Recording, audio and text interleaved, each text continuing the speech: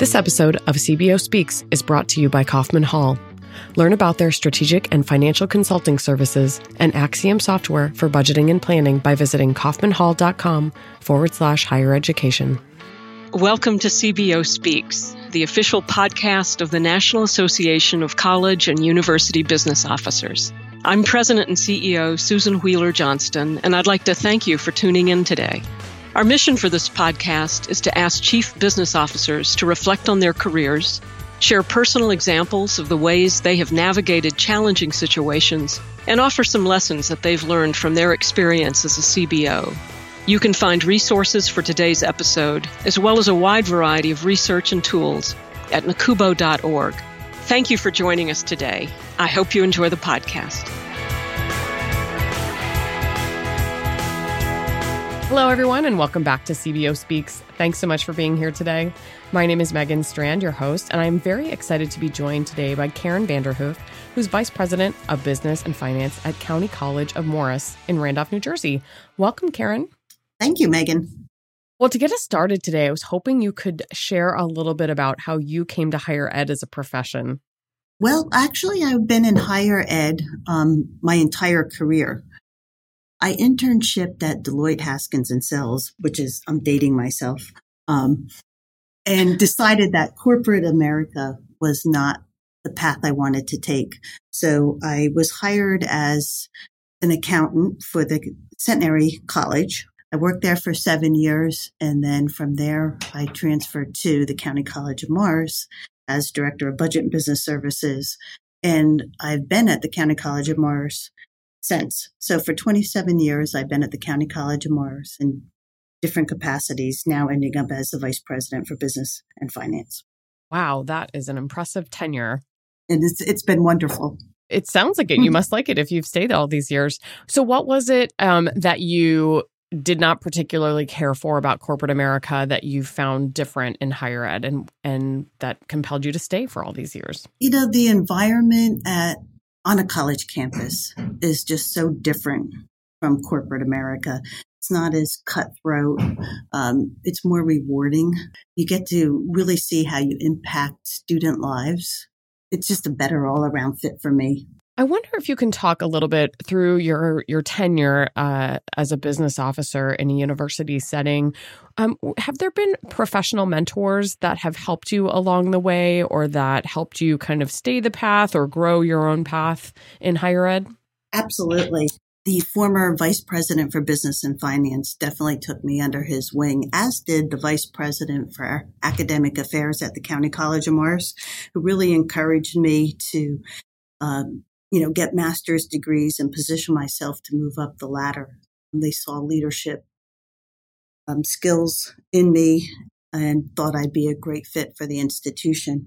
Also, outside of County College of Morris, I was able to get involved with the Eastern and the National Association of College and University Business Officers. And from there, I was fortunate to have mentors as well, people like John Palmucci, Lynn Schaefer, and other business officers. Can you think of any specific lessons outside of career guidance and higher educational guidance, any specific lessons that you learned from any of those mentors that you kind of keep with you as you go about your daily work? Relationships matter. And no matter who you're addressing or working with, everybody deserves the same level of respect. And when you treat people just as, human beings, then you really, I think, really get them to support you. As it relates to somebody that might be early in their career and they have their sights set on a business officer position or maybe just a leadership position in higher ed, any advice you might have for them, somebody who's more of at a junior level at this point in their career? I think they really need to focus on their soft skills. Conflict resolution, change management, building strong teams, things that you don't necessarily get in a textbook. And how would you recommend they do that? Leadership academies, being involved in associations, that teach different skill sets than you would get in a college setting. And, find themselves a mentor, somebody that will be truthful and give them candid feedback about how they're doing, how they can approach different situations, how they can reframe a situation to get buy-in. Karen, when you look at the next generation of upcoming or potential CBOs, what do you see? Is there a defining characteristic or things you're seeing in that generation that is maybe a little bit different from your own? A lot of them just like to be tied to a device. And you really can't be tied to a device because relationships matter. So they really have to be able to work collaboratively in teams. They need to be able to cross divisional lines and work as a core group to move an organization forward. So, just the mentoring is really important so that they can see why those skills are important. Karen, when you're looking for new team members to add to your own team, what types of qualities do you tend to look for? Is there anything that you've found really helps somebody succeed in positions on your team and your organization? For me, the biggest thing is honesty. People have to be ethical. It's the number one quality that I look for, and other things can be developed. But a strong work ethic, somebody who's not afraid to take chances. Those are qualities that I look for more so than just can they do the job. Honesty seems like a tough one to look for, especially initially, maybe in an interview. How do you get to that point of knowing how, what their integrity level is, if you will?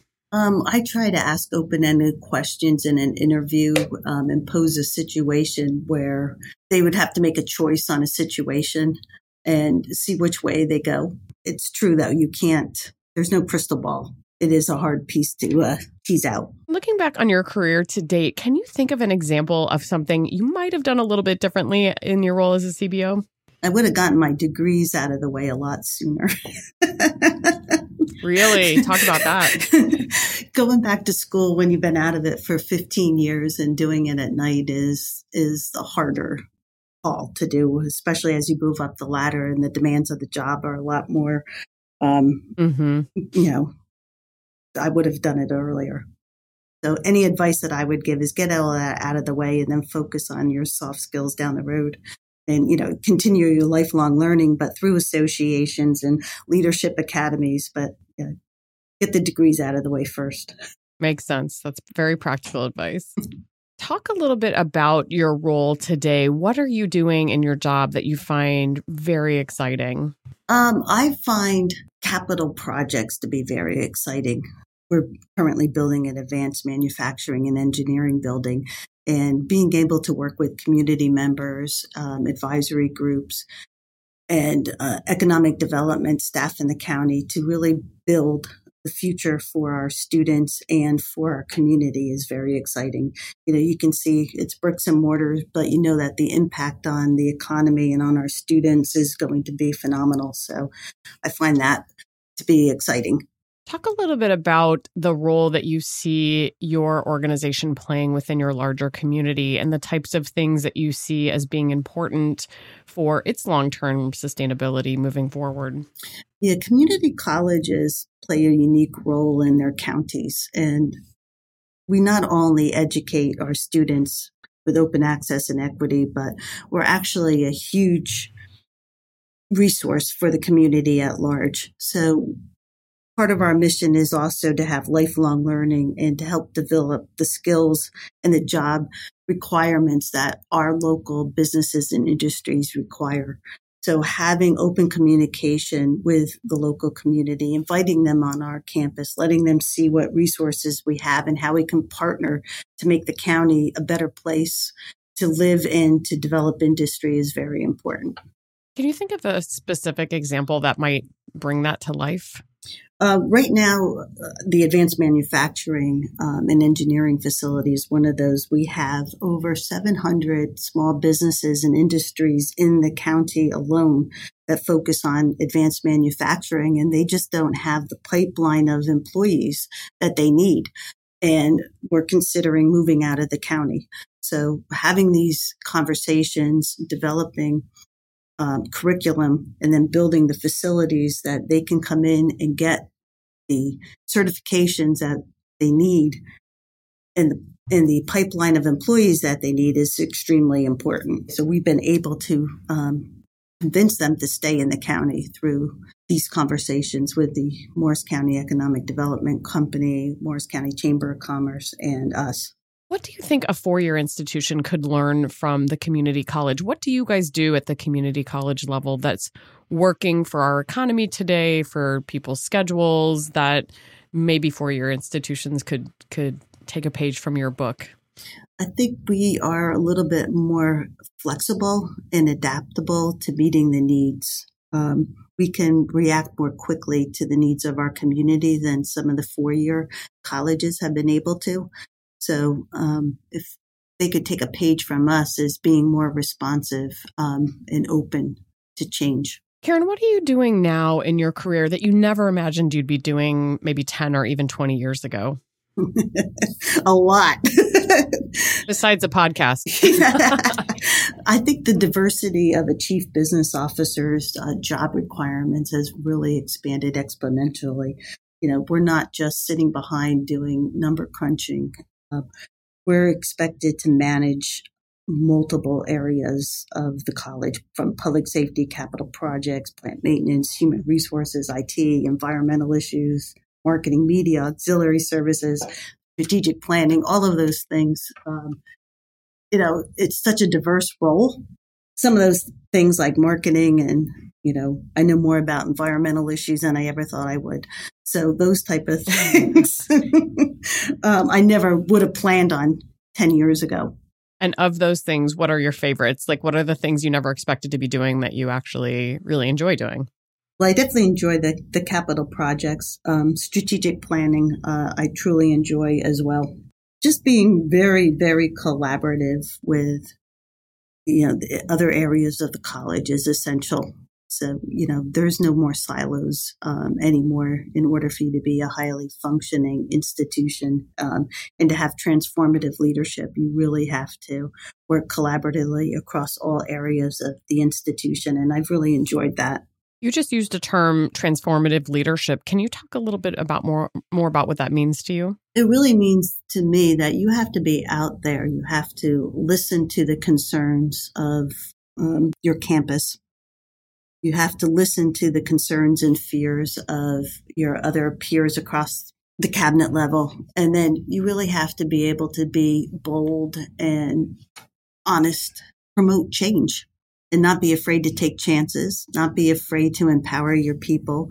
You have to be able to say, it's okay if you make a mistake. Let's figure out why it didn't work and let's move on or try something differently. So, and be in lockstep, you know, with where the college is going in support of its mission. Can you think of an example of a time that you took a chance that maybe was a little bit of a calculated risk that either paid off or didn't for you? We developed an incubator for technology transfer.